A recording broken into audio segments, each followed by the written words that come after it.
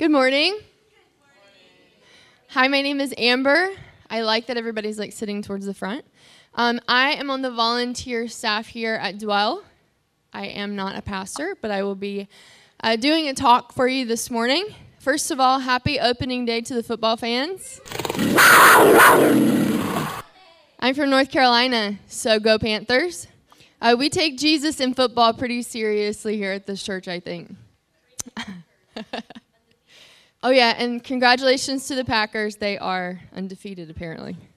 I want to thank you for giving me the opportunity to speak this morning. I think it's been really difficult for me to do this talk and plan it out. Last time it was super easy for me, but even this morning as I was getting ready, I could hear the enemy just saying, you shouldn't be speaking this morning.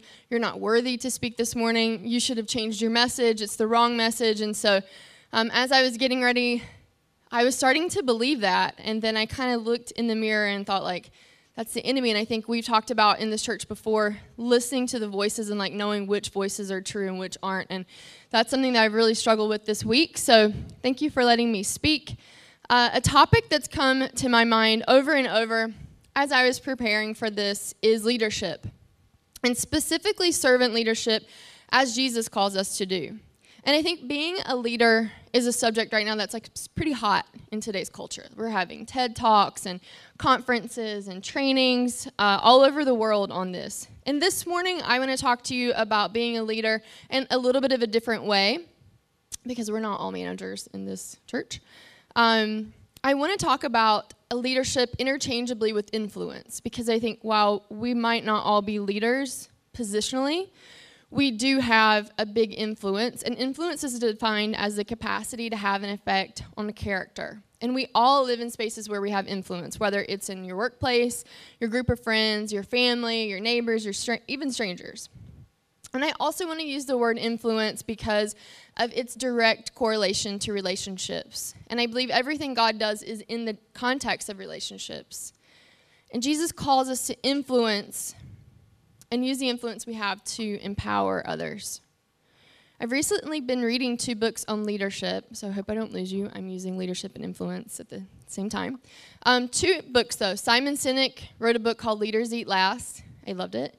And also Tyler Reagan, which is a Christian author, and he wrote The Life-Giving Leader. And so both have the same theme, though, which is to be a good leader, you have to be a person of influence. You've got to be really good to people, and they have to be able to trust you. And so I started to think about, especially in my career, what it's like to be a Christian and have influence over people, because as believers, we are the example to Christ. And I think we've all probably worked for people that have claimed to be believers, and their style is anything but that. Or even we've been in classes where maybe our teacher claimed to be that, and the style is definitely not that. So in thinking about that, really wanted to put it together today for us in a couple of ways. So the first thing that I was just thinking about is in Joshua 24:17, he says, "Choose for yourselves this day whom you will serve." And this morning as I woke up and as the enemy was talking to me, honestly, the whole morning, I was reading the sermon one more time, and I was just thinking, I have to choose who I'm going to serve today. And this is more of a call to serve God in the context that it was written, but I think also in the morning when we get up and we ask ourselves, who will we choose to serve today? We're not only choosing for us, but you're choosing for the people that you are serving on a day-to-day basis, whether that's your children, your coworkers, your friends. And if we're choosing God for our lives, we will also be choosing his way for the people that we're influencing. And servant leadership is not an option for believers. And Jesus said that very clearly. It's the only way that we must serve. So this morning will be more like a TED Talk than a church talk. But I think as the world tries to influence us more and more, it's important to take a pulse now on how are we as believers influencing and leading. So follow me this morning as I talk about a time I was humbled in the workplace. I'm going to unveil the question everybody wants to know, which is, why does the Starbucks barista never get my name right? I'm going to talk about Syria, an ex-gang member, 4 behaviors for servant leadership, and then I'm going to give a call to action. So stay with me, buckle up. Here we go. Let's pray first. It's pretty important. Dear Lord, thank you for this day. Thank you for just the opportunity to be able to speak today, and thank you for speaking your word over me. Thank you for just this church family and the time that we've had together that has taught us these things that we have sometimes in our head when the enemy is trying to tell us everything negative, Lord, that we can look back to the times that we've spoken together, that you've spoken your truth into us, that we know who we are and we are yours. And Jesus, we do love you so much, and I pray for this time. In Jesus' name I pray, amen. So, in 2011, I moved to Germany. I was with a highly successful retail company back then. It was called Abercrombie & Fitch, and I worked there for about 13 years, so I was there forever. And I had a really promising, I guess it was a good, international career. So I moved to Germany, and I was told, hey, if you go to Germany, you're going to come back to the United States, and you're going to be a regional manager. And for me, that meant a lot more responsibility, and that's exactly what success looked like to me back then. I wanted more. I wanted more power, more stores, more people, and more influence. So 2014 came around. I was living in Germany, and it was time for me to be back to the U.S. And the retail climate, as we all know, changed drastically over that time and a little bit before. And what I was told is like, hey, you can go back to the U.S., and you can go back to the job that you had before. And I was like, no. Like, that's not why I moved my whole life to come to Germany. And I felt really sad because it's a company that I'd given a lot of time to, and then I felt like, wow, you know, they promised, they dangled the carrot, and then it was a no-go when it was time for it to actually happen. And so I decided to leave Abercrombie, and I felt really disappointed in myself because I felt like, hey, I did something wrong. And at the same time, I felt like I did everything right that they had asked me to do, and they still didn't have a spot for me like they had promised. And so I thought, like, what could I have done better? And kind of my ego fell apart because Abercrombie was a lot of my identity. I'd been there forever, and I felt like my self-worth was just shot. And so when I left Abercrombie, I went to Starbucks. And I love Starbucks. It's a great company. And I was hired as a district manager there. But before I could start my job, I had to work through every position in the store that I would manage. And that started from barista to store manager. And so I started as a barista at 34 years old in El Segundo. And y'all, that job is hard. Like, hard. And you're sweating and running around, and you're having to remember a million recipes and modifications, and people are yelling at you. Your coworkers are yelling they need more ice, and there's 3 blenders and 2 ovens beeping and 2 milk steamers going. And that's the reason nobody can get your name right, because they can't hear you. I promise. So, to be completely honest, the training process for that job humbled me big time. I came back from being one of only 20 district managers at Abercrombie that was a senior district manager, that was my title, out of 250 people, to being brand new as a barista in a company where I knew nothing, in an industry where I knew nothing about. I got in the way of myself learning because in my head I thought, this isn't my job. I knew that it was a job I needed to understand, but I definitely didn't like the job very much. And I wasn't very good at it. I lost confidence in the start because I wasn't able to really open up myself to learn from somebody else. And it took a really long time to make up the things that I lost in training because I let my ego get in front of everything else. And I was lucky to work for a great leader and a bunch of great leaders that surrounded me who helped me by using their experience and their influence with me. And they really taught me at Starbucks what true influence means. They've impacted my character in many ways. I did not hone my barista skills, though, that is for sure. But I think looking back at that time, I defined success so much differently in 2014 than I do now. I was looking at titles and power, and I just wanted to be in charge. And honestly, I felt like I should be in charge because I had given my dues. And so at Starbucks, I learned what it looks like to have people in your life that just care for you genuinely and that can influence you positively and who can see you more for what you can even see for yourself. And not somebody that wants to treat me as just a number. And I think a lot of times as we work for employers, especially, sometimes we're treated as numbers. And so something that I wanted to share with you guys this morning was something that I got from the book Leaders Eat Last. So I think if you're leading as a group, you can totally understand being treated as a number if you're the leader. Because sometimes you don't feel like you have time for one more phone call or email or text message or a conversation, which is the worst of like, hey, I need to talk to you. And I always immediately am like, are you quitting? Because that's like the biggest fear in the retail and food beverage industry. But on the flip side, when you're the one needing the time, it can feel really discouraging when your leader doesn't have time or doesn't make time for you. Or even in the relationship, your friend doesn't have time or doesn't make time for you.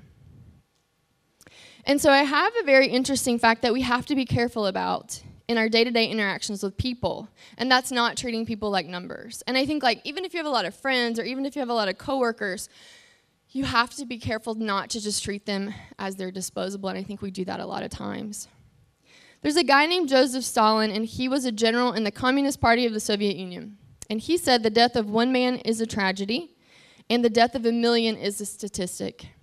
He has been said to be responsible for millions of deaths, but he was right about how we perceived numbers and people.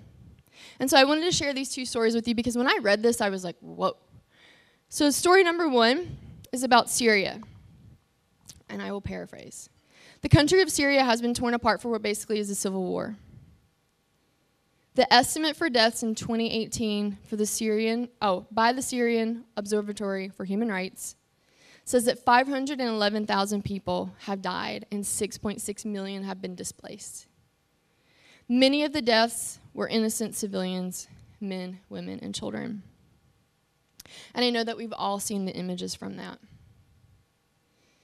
Story number 2 that I have for you this morning is a 19-year-old ex-gang member got a job at Starbucks. And he'd been in the gang since he was 14 and had recently had a son. He was 19 at the time and had decided to start a different life for himself and given up the gang life and started working at Starbucks. He was really reserved at first, super soft-spoken, a little bit out of place and awkward, which was very interesting to think about. What do you think about a gang member? And then you put him behind the register at Starbucks, and it's different. But he began to make really good relationships, and I think he started to dream for himself, which was awesome. And he was really proud of himself, too. And we were proud of him. And one night in November, 3 days before his birthday, he was shot in the head outside of his house. He had gotten off work, was getting out of his car, and somebody drove by and fired a round of shots. His mother and son were standing at the door, waiting for him to get in, and they saw the whole thing. His mom raced outside to find that her son was dead outside of his car. Now, thinking about those two stories, which one evoked a stronger feeling for you? I think most of you will say number 2. Because when we use numbers to represent people, they kind of lose their connection to the person. And we can use this in all types of situations, not just the extreme ones that I just used. And that is why when we have influence, it's really important to know and understand that it's a person by person and relationship by relationship. So that become a number that we can continue to empathize with them and create strong and safe relationships. We want to think about the people that we interact with as sons and daughters of Christ. They are his creation, and we're entrusted with them.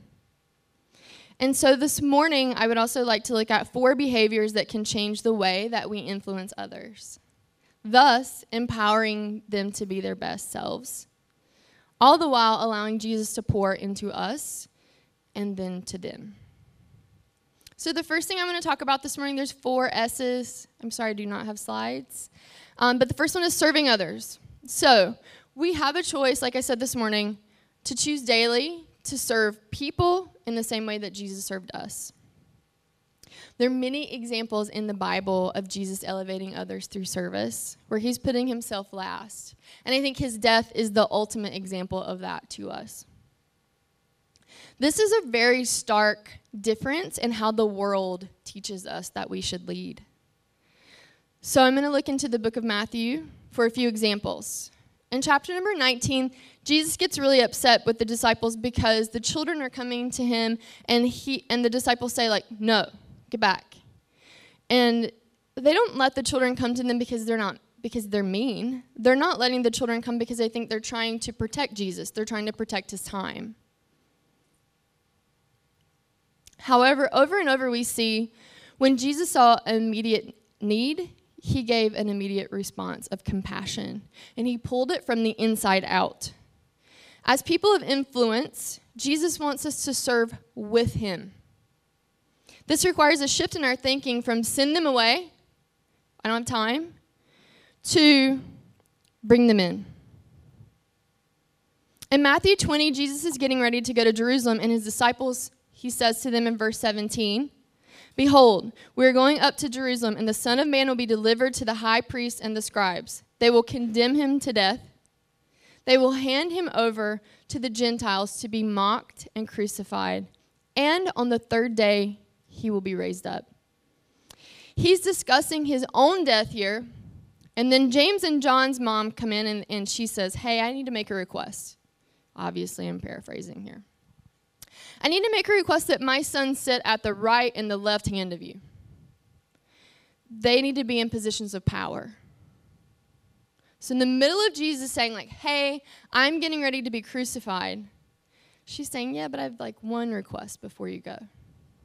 So two grown men had asked their mom to ask Jesus if they could sit at his right and left hand. Because they wanted power. They wanted to set themselves apart from the other disciples. And initially reading this, I was like, gosh, like, what are they even thinking? You know, like, they sent their mom to ask. But then I thought, like, oh, I've totally been James and John. Totally. Because I wanted to have the respect and be regarded with someone of power, and sometimes I didn't always want to have to earn it. The other disciples were furious. And Jesus said to them this, "You know that the rulers of the Gentiles lord it over them, and their great ones exercise authority over them. It shall not be so over you. But whoever would be great among you must be your servant, and whoever would be first among you would be your slave. Even as the Son of Man come, not to be served, but serve, and to give his life a ransom for many." Jesus is mandating here, not just suggesting, but mandating that we lead differently as believers than what we see in the world. After serving, the second part is sacrifice. So the second behavior. Once I heard a pastor give a sermon, he actually used to preach here, on leadership. And he had a diagram of laying down your rights as a leader. And he said, the higher up you go in position, the more you have to sacrifice. And I think a lot of times we think the opposite. We think, oh, the higher I go, the less power or the less sacrifices that I'll have to make, which is absolutely not true. One thing we have to be willing to sacrifice is our pride. I think when things go wrong, you have two different choices. You can accept the responsibility, or you can completely blame your team. Jesus said we should take the responsibility. And if everything's going right, we should give the praise away. And this should be a normal part of our influence as Christians, making sacrifices for people.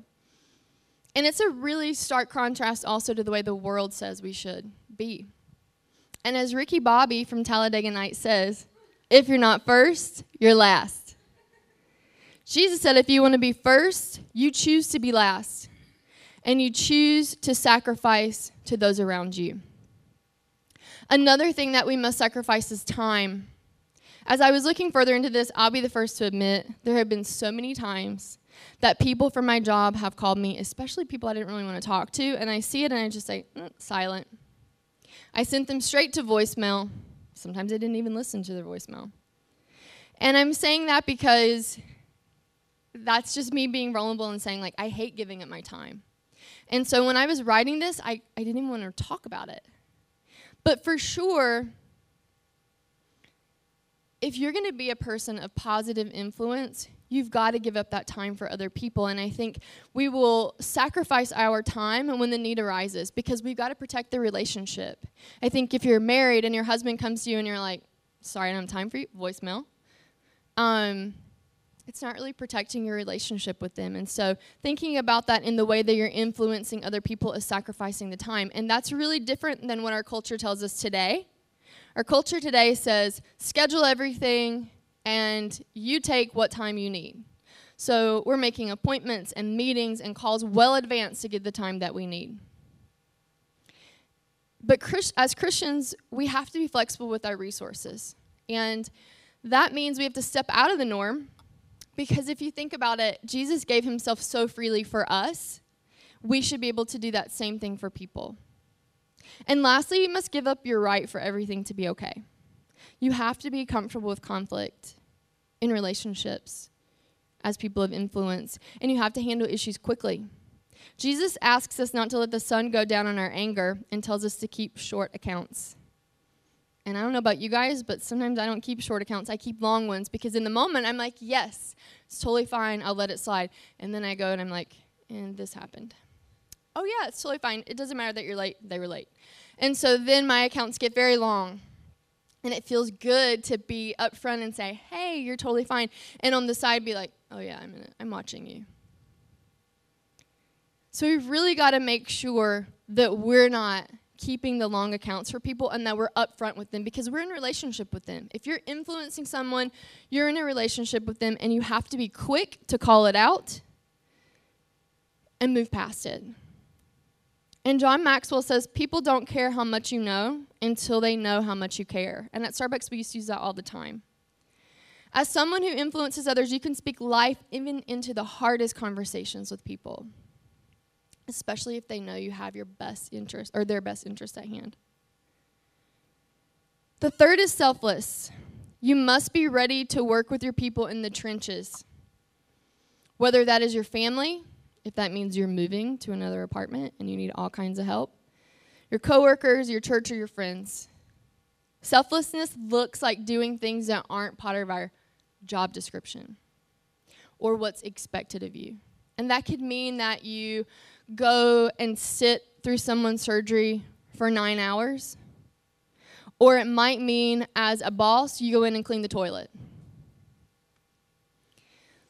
You intentionally take steps in those moments, in those relationships, to be with people. Also, to be selfless, you have to be willing to admit mistakes. Tyler Reagan talks about in the book, Life-Giving Leadership, that mistakes are scars. And he says mistakes are like getting wounded, but the scars tell the best stories of our lives. And I was thinking about that, and I thought, Jesus' scars serve as a really good reminder of his love and his sacrifice for us all. I think your scars will tell your story, and as you carry those, they're a reminder of where you've been and how far you've come. And the last behavior for being a person of positive influence or servant leadership is surrender. As someone with influence, you must surrender to Jesus' calling over your life. He says in Mark 8:24, whoever wants to be my disciple must deny themselves and take up their cross and follow me. Choosing this way of living is never easy, and in fact, I think it's a choice that we have to make every day. I don't think it's just a prayer that we pray once in our life and then we hope for the best. Surrender comes with making a choice to prioritize Jesus daily. And somebody once said to me, if you don't choose the way you spend your time, somebody else will. The same thing that applies to that. If you prioritize God's plan for your life, if you have obstructions like pride or greed or ego as a priority, it will not allow you to influence others in a positive way. And in fact, others probably won't want to be around you at all.